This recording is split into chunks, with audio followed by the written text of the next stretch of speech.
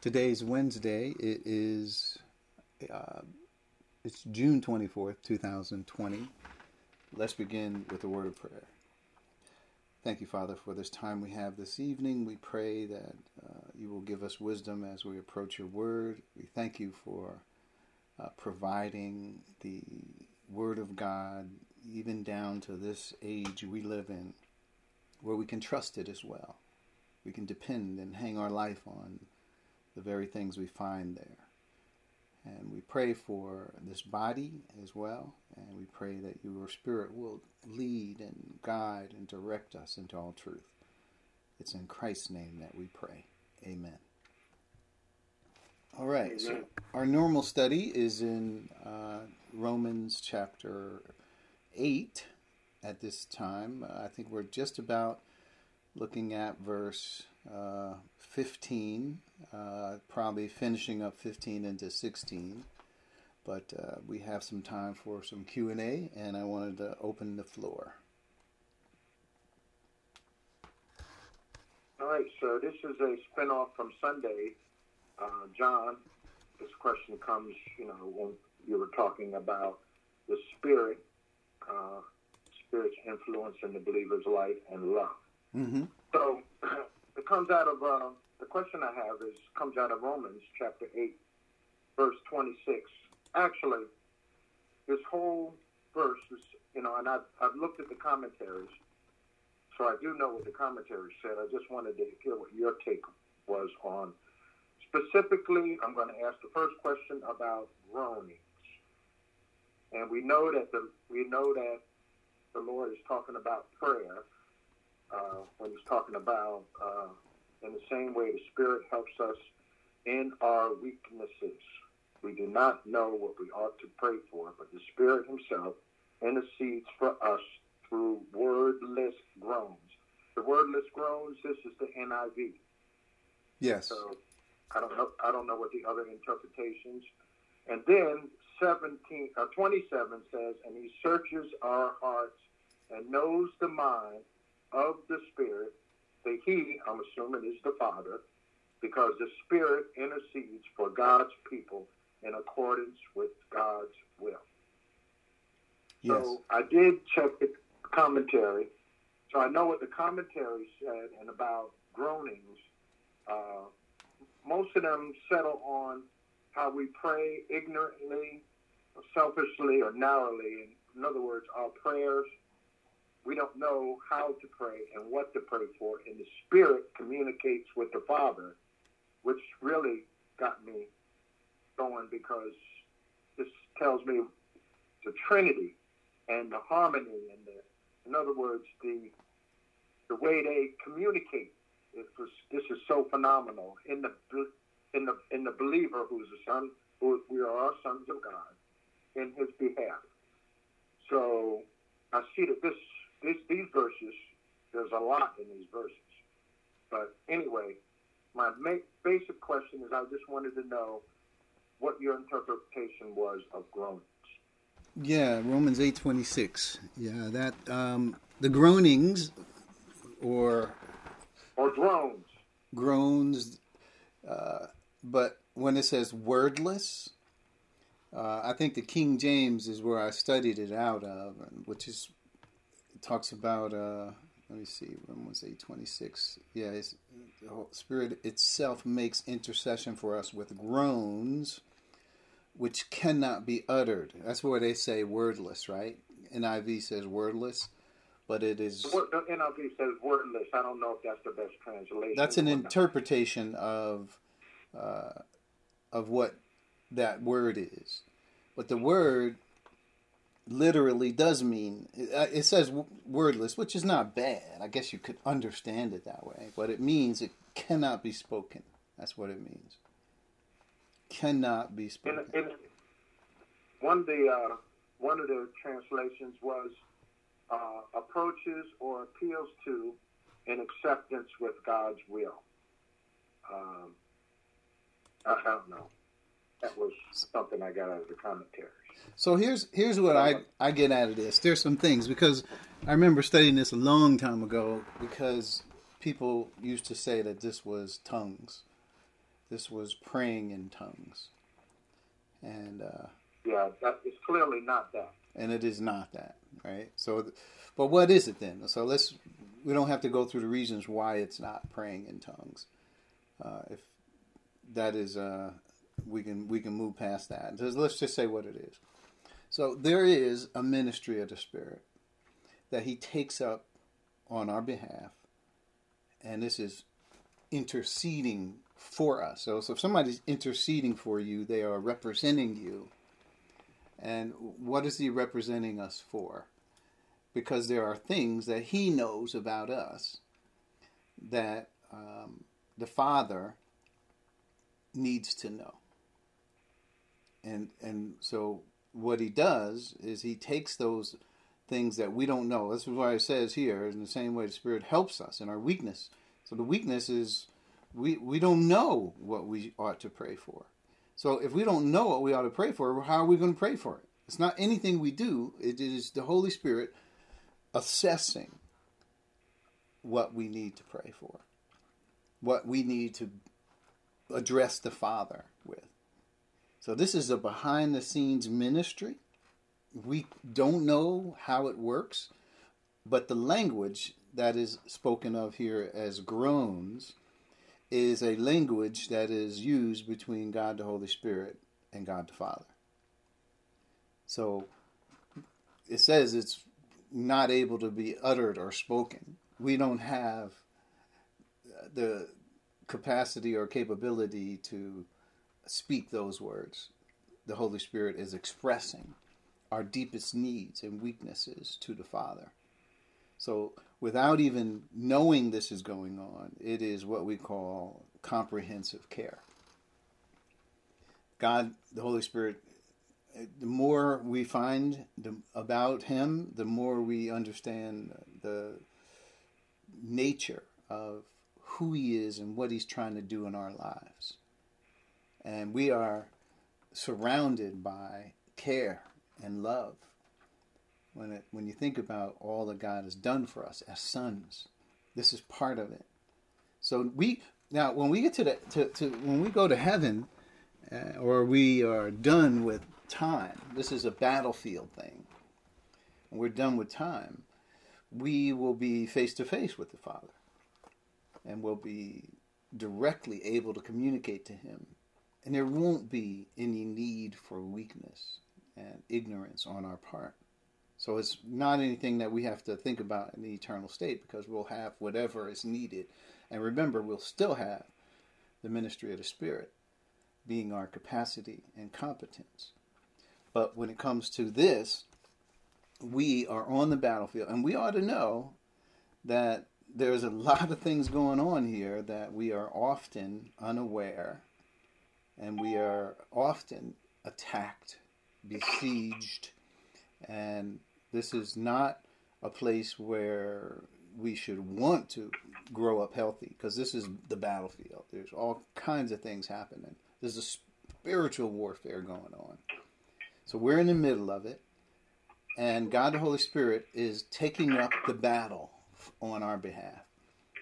Now, you just imagine how integrated the Holy Spirit is with us, that He is even representing us to the Father.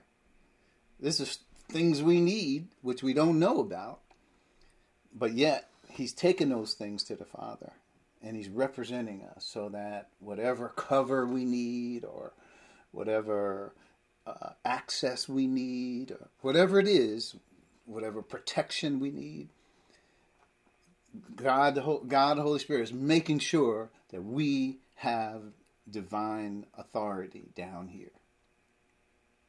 And obviously, when we think about the divine authority, it is not for us to go out and do whatever we want, come up with our own agenda.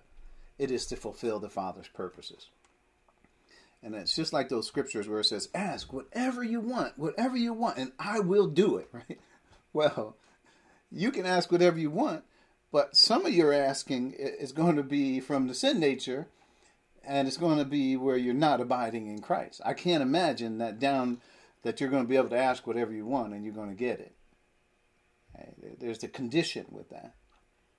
And the condition is that we are adhering to, following the Father's plan. If we're not, then what are we doing down here? Are we just here for ourselves to promote our brand? Or are we here to promote what the Father's plan is?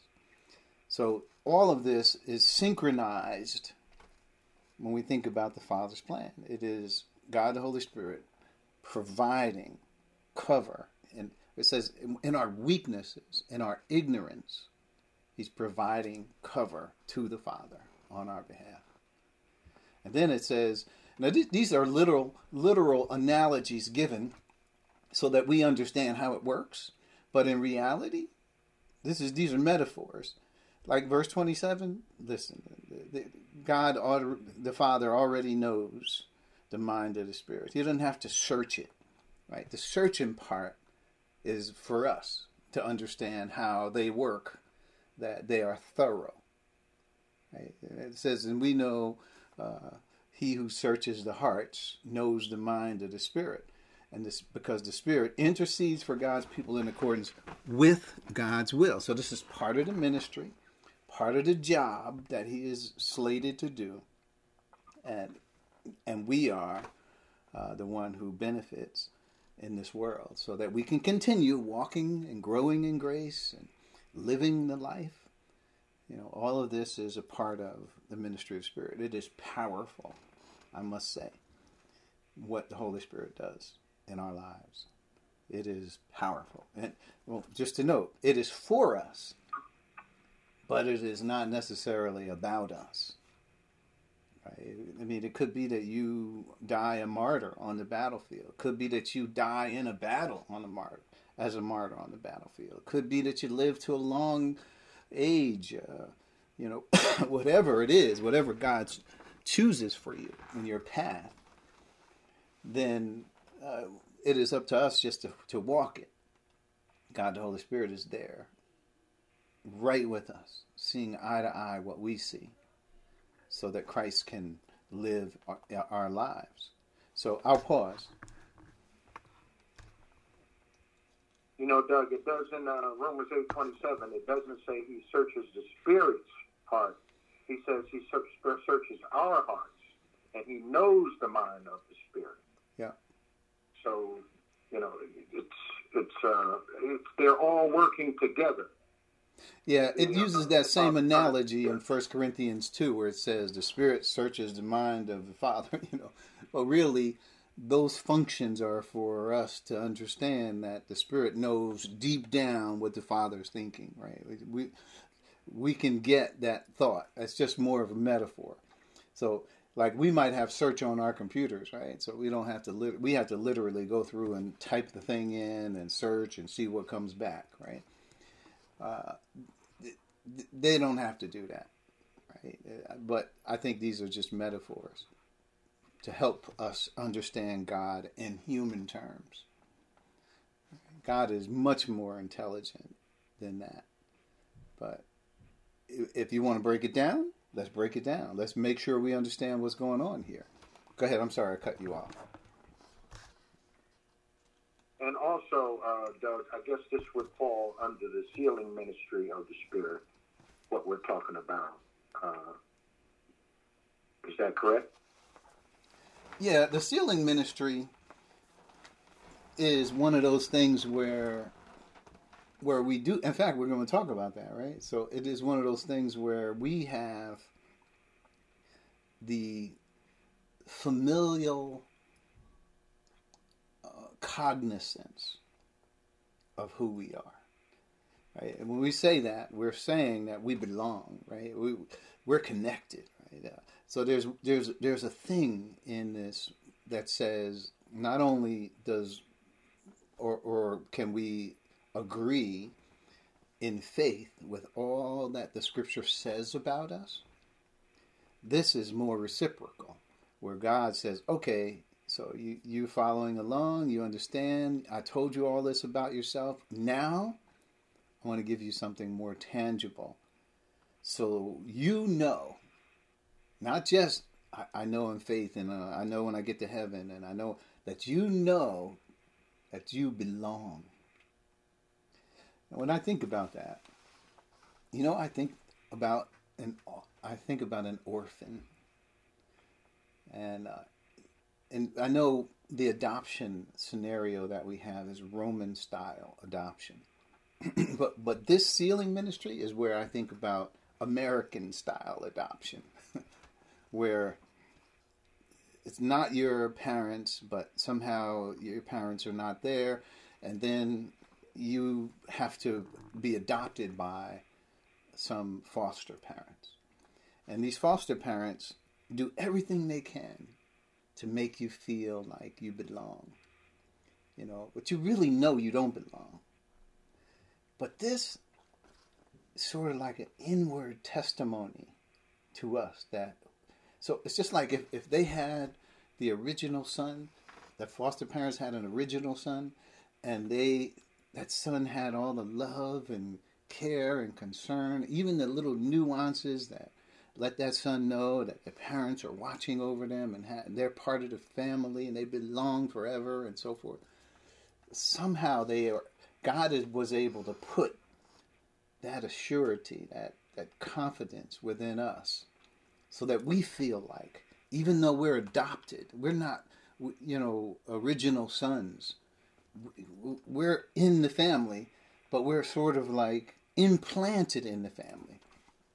God says, I want you to have the same loving, caring concern that we have for you, that you belong to this family. And that's what that sealing ministry does. It gives us that, like, I belong. I'm a son. I am a son. This is my destiny. And if you look everywhere that we've been talking about, that is what is touted. That is the big deal of all of this. And we even said, well, what is God's eternal purpose in a nutshell? To bring many sons into glory. Sons. So we need to understand what that sonship means and the extent of it, and that's where this whole thing develops when we talk about it. So the sealing ministry. Also, what else is it? We who have the first fruits of the Spirit, right? And look at Romans 8:23. It says, not only so, we ourselves who have the first fruits of the Spirit groan inwardly. So why are they groaning inwardly? As we eagerly wait for our adoption to sonship. So there is something in you that once you realize you have it, that you long for it. This is your destiny. And the next thing in your life is to fulfill this part of it. What the redemption of your bodies, right? Once it's complete. So when we think about the Apostle Paul, and Paul was making those statements, and he was saying, man, I'd rather depart and be with Christ, which is far better. Well, Paul understood the sealing ministry of the Spirit is how Paul could have consciousness on the other side, to know that it would be far better. And he's comparing, hey, I got all this suffering and turmoil, and I go from place to place. They're chasing me. You got all this stuff going on. Yeah, I could. This is your will for me. I'm on the battlefield, but hey, being with Christ, far better. So it's the same thing. It's like repenting. Another way we looked at this. So if you repent, if you truly understand how it is the goodness of the Lord that leads us to repentance. It's not just, hey, I'm going to change my mind about that bad thing because I'm sorry about it.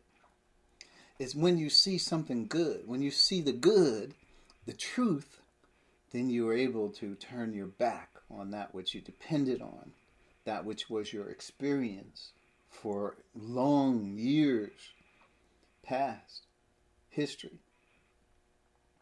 And you're able to make that pivot into repentance because you saw something good. Because you're weighing now what you have in your hand, what you deem to be false, what you realize is not truth, what the light has been turned on, now you can see what it is, and now you're looking at the reality. True repentance is turning away from that now saying, okay, now I want this in my life. Now, will there be a perfect walk? No, because you might still have bad habits where you got to link what you're thinking to your walk. But eventually, you work that out through. God will give you opportunity to live according to what you've learned. So I'm just giving a bunch of analogies here, but that sealing ministry, that's what it does. It tells you that that's who you are. Now, of course, you could say that, and when we talk about who you are, then this is where we need time to let the scriptures just settle over us, right? It takes time for us to come to learn it first. And you learn enough of it, you get to the point where you understand it, and then you begin to believe it, and this becomes part of who you are, your destiny. It invades your identity, so that you realize you're not just here for yourself, but you're a son. You're part of a greater plan that the Father had from eternity past. And this is why when we started in John, I wanted to talk about John 17. So I just wanted to talk about it because that's where I felt we needed to be. Because guess what we were going to talk about in John 17? That sonship, the plan, how human history fits into the Father's plan. So what we've done in this whole scenario is we try to work backwards. We try to figure out how God fits into human history, how the Father's plan fits into human history. Like, how do we integrate it in our lives and see it as this is what is going on? But no, John 17 takes it from a perspective of God, and it says human history is just, it's not the end all. It's the Father's plan that's the end all. We'll get back more to that, but ultimately, it helps you see yourself out. It's like stepping outside of yourself and looking at you, and you can see it from God's perspective. So, but you know what? One day we'll be there, and we'll be able to talk about those things in that way, just like that, just like Jesus was talking to the Father from eternity past, and he was relating to his Father these things. Put yourself there, and as though you were a fly on the wall, and be able to understand what was going on. So that is, so all of it starts with that sealing ministry, where even though you know it, this is where it says, he gives you something tangible. It's just like the deposit, like we talked about. What is the deposit? Well, it's that. It's the Holy Spirit. And why is it tangible? Because God breaks through into your consciousness. He literally, like right now, you know who's there with you? Well, you're going to know what it means to be a son. You're going to have the identity solidified in your soul, who you are. Now, does it mean you can't be deceived? It doesn't mean, no. All that is part of it, of the growing process. But this is one of the ministries of God the Holy Spirit that he promises we have. Really, all I've done is literally read to you what the scripture says. And so it is up to us. If we haven't seen it, then it is for us to see. I'm going to pause because I've gone on for quite a while. Well, actually, that goes beyond what I originally thought, and you've been expounded past that. So, thank you. I know that Sunday you're talking about truth and an accumulation of truth, and I guess love, and you talk about reciprocal love, in concert with learning what God says and what he has for the church, and all this goes together because love is truly a motivation to do God's will. It certainly plays a part. Yeah, I think so. I mean, one of the things I want you to see, and others who hear this, and it is not so much of what we say, what we're teaching here. It really, it is being able to show that the Scripture does, in fact, teach these things. So what you get out of this should not just be, this is what I believe, and boy, did I say some things that were outside of what I would have thought, and this and that. Whatever I teach, whatever it is that I say, has to be open to the critique of the Scriptures. If it can't be found in the Scripture, if it can't be taught in the Scripture, if it can't be linked up through what the Scripture is teaching, then it's of no value. Because trust me, the world, there's many voices out there. And the most important thing you have here is the documentation for the things that we say. So if somebody comes up and says, hey, well, let me tell you about this new theology, first thing we're going to want to know is where are you getting that from? If they say they had a dream or a vision, well, then we know. But if they say it's the Word, now, and the Word has been established, confirmed to us by signs, wonders, and miracles, we know that that's from God. Now, you telling me you got it from the Word? Show me how you understand it from the Word. See? So, this is what our opportunity is. And I don't think we have a lot of people talking about the things we're talking about. Now, forgive me if there are, and I just am ignorant about it. But as far as I can see, there's not a whole lot of people talking about the things we're talking about. Okay, so we got some uniqueness there. But more than that uniqueness, we better be able to document why we say these things. If we can't do that, then we might as well shut up. Because then we're just another voice in the wind. So we have to be able to document this stuff. And you could get excited about it and say, man, I'm this. But you don't have the back of it. Right? The understanding of where it comes from, the Word. And how it says it and why it says it and how it links it to, all that we take our time painstakingly going through week after week to make sure, repeating and going over it again and making sure here it is from another angle.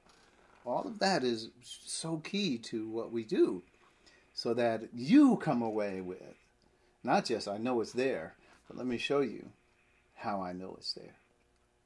Let me show you the documentation for the things that we believe.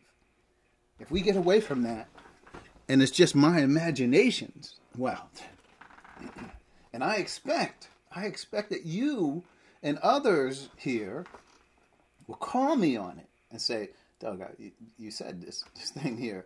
How do you get that? Where do you get that from? Like, what scriptures do you use to support that? Right? I need that kind of conversation. Right? That needs to be our conversation so that we, look at this thing, not just what I said, because nobody is above what the Scripture says. So everybody has to adhere to that. Now I know, if I know the Scriptures more than you do, let's just say, then I might have an upper hand in that. But it doesn't mean that you can't learn it. And that's what we're doing here. And then, even if you learn it, and you don't think that my logic in it is the same, is sound, you can call me on that. You can say, here's why I believe. Because it all boils down to logic, right? That's what it was. It's not just my logic. It's the spiritual logic that the Scriptures teach us in context. And I don't know how many times we've gone over it, and been able to extract from the context what God is actually saying, then make application to it. How do you do that? How can people mistake it, right? We all have the Scriptures. We could say the Scriptures are the facts. but we don't all see the facts the same way. Why is that? It's because of God the Holy Spirit. And you can see, without God the Holy Spirit, wow, look at the broad directions that people go in when they read the scriptures. It's like, wow, where did you get that from? How did you get that? Especially when it says right here in the next verse this. And yet, people come up with it, they depend on it, they believe it, they like it, when it's so far off track from what the facts are. And it's interesting, we all start out with the same scriptures. But it's the difference is God the Holy Spirit. And that's, I'm not in control of that. It has to do with the person, their humility. There's a lot of factors. So we don't have insight into other people's motivation. So all we can do is make sure we know that we are teaching, rightly dividing the word of truth, making sure we are teaching what the scripture says. That's where, if there is any advantage that we have, that's what it is. It is not going to be your personality, how motivating and emotional you are. None of that. Well, I can tell you what, none of that moves me. What moves me is the word. When I see it there, it is like God is teaching me directly. I don't even need anybody to see it. And what God does is he flushes it out. With you guys, I get opportunity to hear your thoughts, hear how you respond to what the teaching says. And then I get from you even more understanding. Sometimes it's directional, so I get to pivot if I have to. So this is interesting. So it all leads somewhere. That's why I say don't, of all the things that you get, make sure you get the understanding of how we got this in the first place, right? More importantly, of what somebody says is why they say it. Where are they getting it from? Or what's their documentation for saying such things? If it can't be substantiated in the word, right, then I'm sorry. I'm not inclined to believe it. I just don't believe it. If the word doesn't teach it, I know the word has been established. And people have gone in all kinds of different directions. So since we're already talking about Romans, that's where we are, in fact. We're in Romans. We're back up a little bit here to, hopefully that answers your questions, Fred, a little bit. We can certainly continue to discuss it.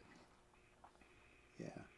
But, so let's go right where we are in Romans 8:15. Well, it just happens to be, this is what we're talking about right here. So, the Spirit, verse 15, you received. We said, when did we receive at Pentecost? Right? And when do we, since we weren't at Pentecost, when do we receive it? We receive it the moment we believe in Christ, right? By one Spirit, we were all baptized into one body. Right? So, how come you received the Spirit? We could just ask the questions. Why? Because we were chosen in Him before the creation of the world. That's why we are here to receive the ministries of the Spirit that are available. Okay, so we receive, it does not make us slaves. Now, of course, we could talk about slaves a lot, right? And how the sin nature ruled over us and how we lived in fear of God, right? Because we thought, we were going to be lost and all of that. But in the direction of this is given in the scriptures so that we live in fear again. So we don't have to come up with other analogies of what slavery would cause in us if we did not receive the Spirit. Right? So we can know that he's referring to the fact that we lived in fear, right? And there was fear once. Now the interesting thing is the fear that I would probably relate you to is like what happened to the Apostle Paul in Romans chapter 7, right here, where Paul realized that he was lost. And this is what he said in verse 23. 22, for in my inner being I delight in God's law, But I see another law at work in me, waging war against the law of my mind and making me a prisoner of the law of sin at work within me. So it's one thing to be in your sin nature, right? And that's what's comfortable for you. Like you don't realize that you're dead in your transgressions and sins like the rest. We are by nature objects of wrath. That's Ephesians 2. It's one thing where I don't think people recognize that is their condition, where it says there's none who seek God, there's none who do good, there's not even one, none is righteous, right? Their mouths are like open graves, there's no fear of God before their eyes, right? All of that is where people have resisted God, but God has shown up in their lives, and this is what it leads to. When God does show up in your life, here's what it leads to. Paul says, I see this is going on inside me now. And then in verse 24 where he says, what a wretched man I am. Who will rescue me from this body that is subject to death? So those two verses, I see another law at work in me. So people who have no humility toward God and don't recognize the bad news, they don't cry out for a Savior because they don't think they need saving. They don't really understand the condition that they are in, that they're really lost. So, but Paul understood that condition. Imagine if there was no help for Paul. When he says, what a wretched man I am, what a miserable person I am. Imagine if there was no help. There was no Christ on the horizon to save him. And he would have to know that that's the state he was in. He's seeing that every time he tries to do good, God has these high standards. Every time I try to reach him, I can't. I always find myself in sin. I always do the wrong thing. That's what he says. I realize it's not even me who does it anymore. It's the sin. This is verse 17. But it is sin living in me. So he recognized he got it, right? He knows about that fear and what it does inside of him, and he says he's miserable, wretched, and he understands the frailty of who he is. So here, back to Romans 8:15 is where we're seeing, so that we live in fear again, rather. The Spirit. So imagine what he's getting ready to tell you is the opposite of the assurance of sonship that we just talked about earlier. It's the opposite, right? So we just went from confidence, the assurance, the knowledge, the identity, right? Here, he realizes what the life is on the other side of that, which wretched, fear, worry about who he was before God, right? All of that. So that you live in fear again. Rather, the Spirit you received, this is what the quality of the Spirit you received does. It doesn't just bring about salvation. And I know a lot of people would look at this in terms of salvation. Right? They only see salvation because the deeper things of God are hidden from them. So everything that's in the Bible, that if it's really good, then the salvation is really good. I don't know if you've ever had an opportunity to talk to people about what are the deeper things. I remember years ago I used to study and I used to see the distinction of these things, and it was very clear to me. So I would go out and ask people. I was just, what do you think the deeper things the Bible talks about? What do you think those things are? Just let people say. And this is, don't accuse them, and don't try to use this as an opportunity to teach them. But it's just for your information. What do you think that is? Now, of course, if they pin you down, and they say, what do you think it is? Okay, now you got an opportunity to talk about it. Right? And I think it's a good lead-in to assess where people are.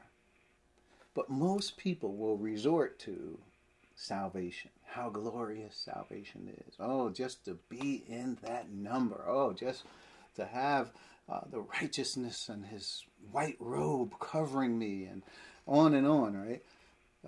I've heard it. And they take these same scriptures. Oh, to be adopted into, now I'm a child of God. And, but it all boils down to what a glorious salvation we all have. But these scriptures go way beyond that. This is why they are in the category of deep things. And boy, when people try to interpret these things in some other ways, what a mess they make of them. So in this case, the Spirit we received brought about adoption to sonship. Just the understanding of that right there is to say now we belong. We're sons. Now, if we could even break it down and say, what part of the Spirit, what part of the Spirit's ministries would it be that brought about sonship? So we could say it's a couple. The one key one that you already know is probably at the top of your mind is the baptism of the Holy Spirit. That, by virtue of we already quoted the scripture, 1 Corinthians 12:13, which says, by one Spirit are we all baptized into one body. There's that oneness.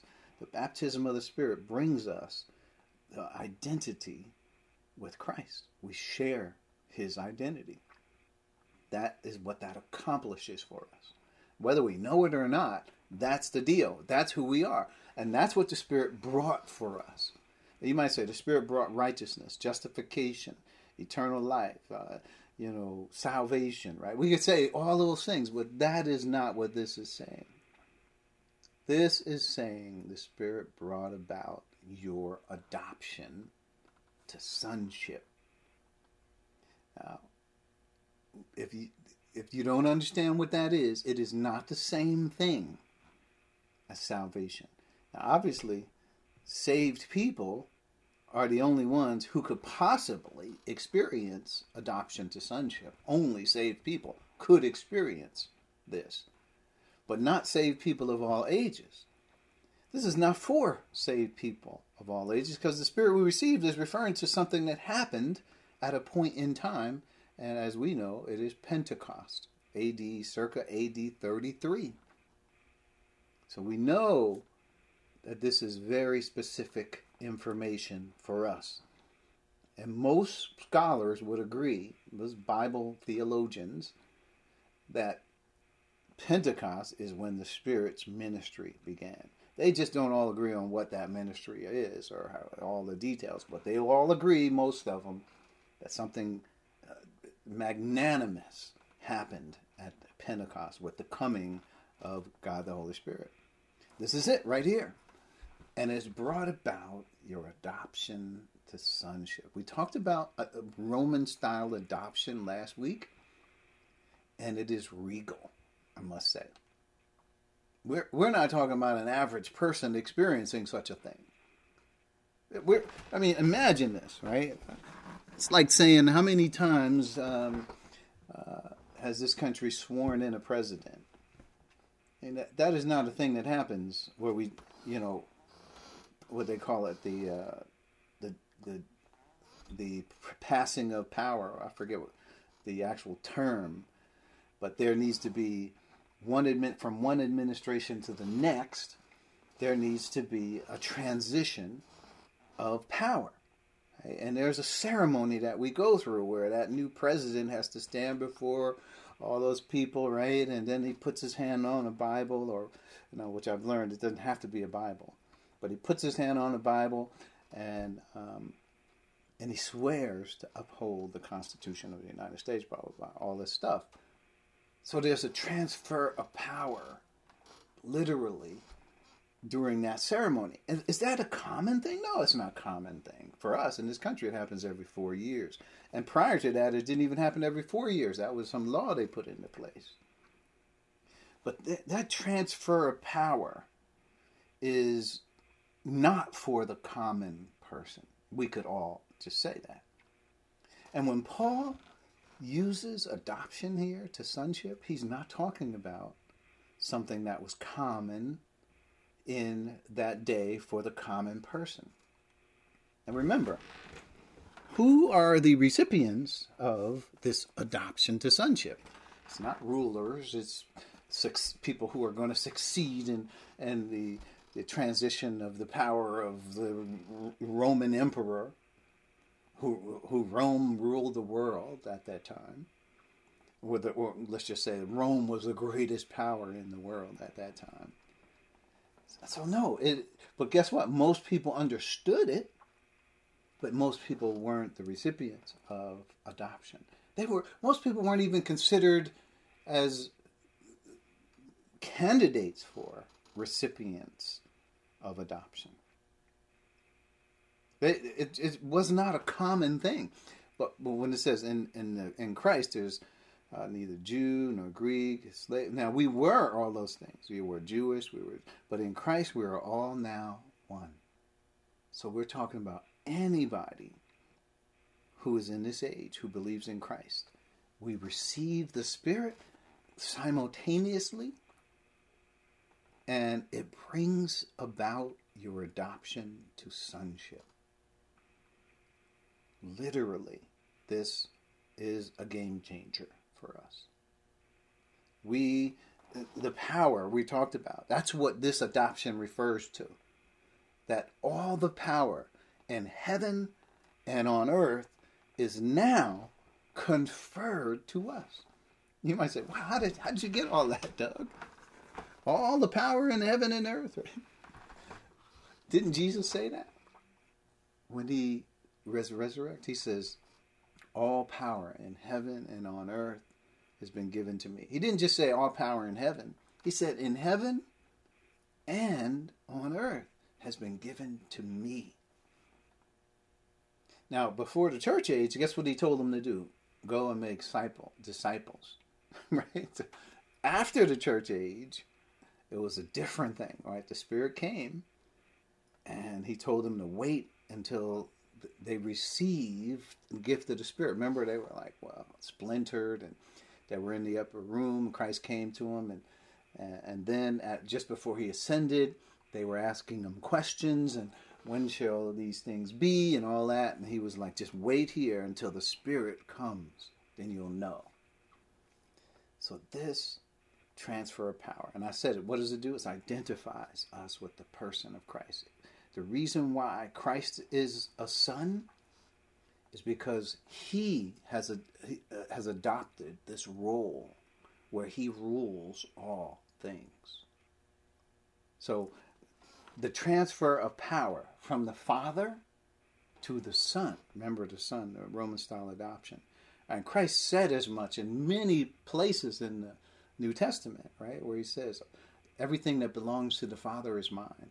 All that belongs to the Father is mine. That is why I'm making it known to you. Because guess what? You are going to be identified with me. So all things that belong to the Father are also yours. So imagine if we were baptized and identified with the person of Christ. Just think about who we are identified with. Not just identified with some earthly ruler, some person who has all power on earth. We're identified with the Creator of all things, the Son. So when the Son created all things, you realize that's part of the eternal purpose of the Father, that he would have that role. So we see all of this happening before time began. So that's why when we think about what time is, our roles of sonship extend beyond human history. They go before human history began, and they extend beyond human history after it's over into the eternal state. So who we are as sons is tied to the original Son. And that's the role that he has. All that belongs to the Father has been given to me, has been transferred to me. All that is the biggest transfer of power ever. And Of course, all this is by metaphor, just to let us know how to understand what God has done for us. Using words that we should understand, like adoption and so forth, to sonship. Listen, we are just average people. We're Gentiles. And we, because of the ministries of the Spirit, have been made a part of the largest transfer of power ever. And just like that person could have been an ordinary person, but he, generally speaking, in Rome, he wasn't an ordinary person. He was somebody who was up and coming, somebody who was probably vying to be in that role, to succeed. It could have been a child, a natural child. It could have been some other person who was, a head of a military organization, whatever. But he was recognized. But we have no titles or any particular standing in the world. And he has taken from us and has united us to his Son. When he did that, that's the largest thing that could have ever been done as far as transfer of power. That's what adoption meant. It didn't mean that God felt sorry for us and said, I know you don't have earthly parents or something, so I'm going to bring you into the family of God. I'll be your father, and I'll love you. We think about these earthly analogies, right, of a child needing parents, and that is not it at all. When he talks about adoption, he is not talking about just being in some family somewhere. He's talking about uniting us to the Creator of all things, the Lord Jesus Christ, the Word. And once we understand that,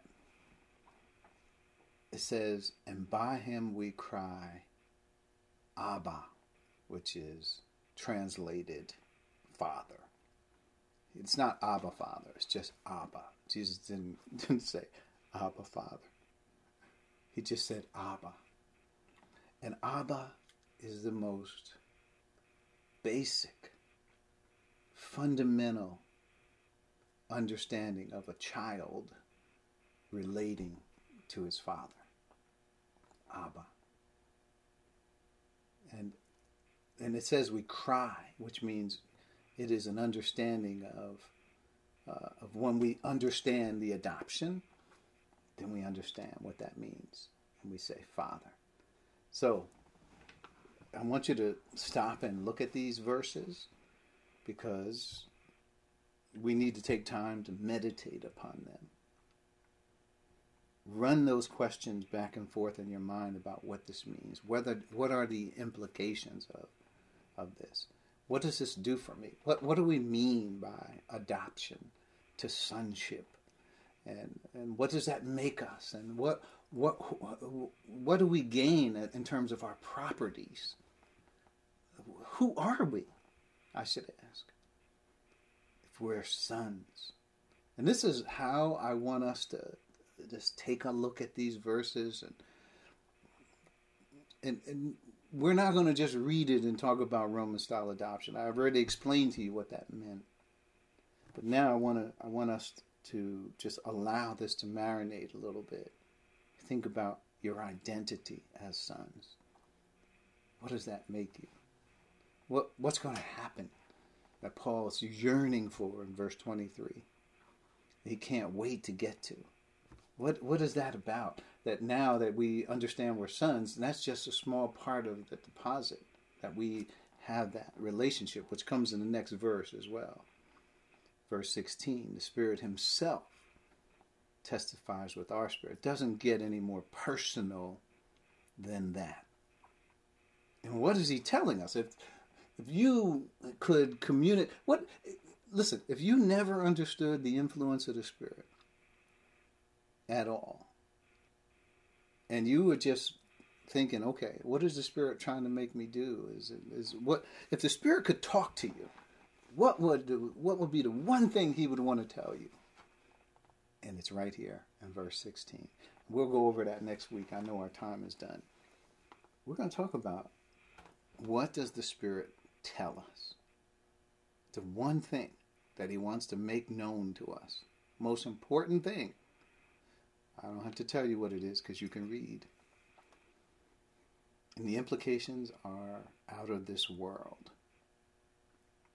So we think about aliens from other places. You know, these are things that Hollywood has made up. You know, we don't these other creatures who've come to Earth and they don't belong here, but they're here, and we don't know it, and then we discover it, and all that whole story unfolds, and who they are, what kind of powers they have.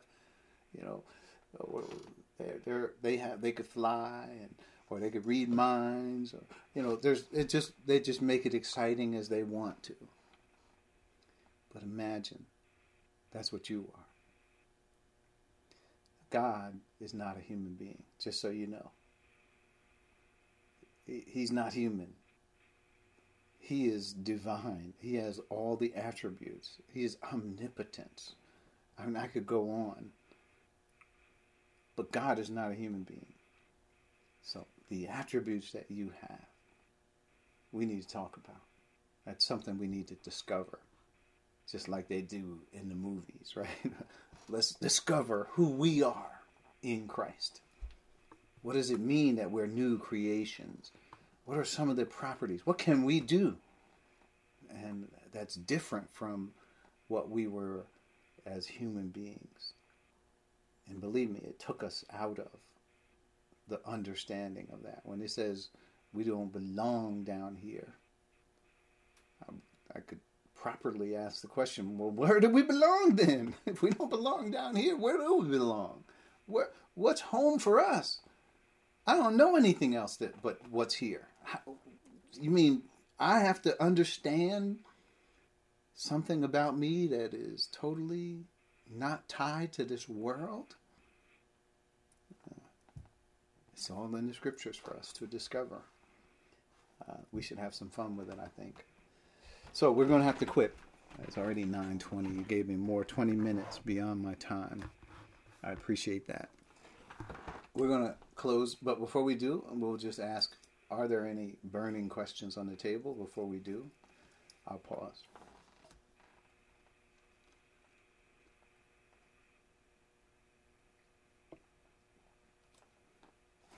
Okay.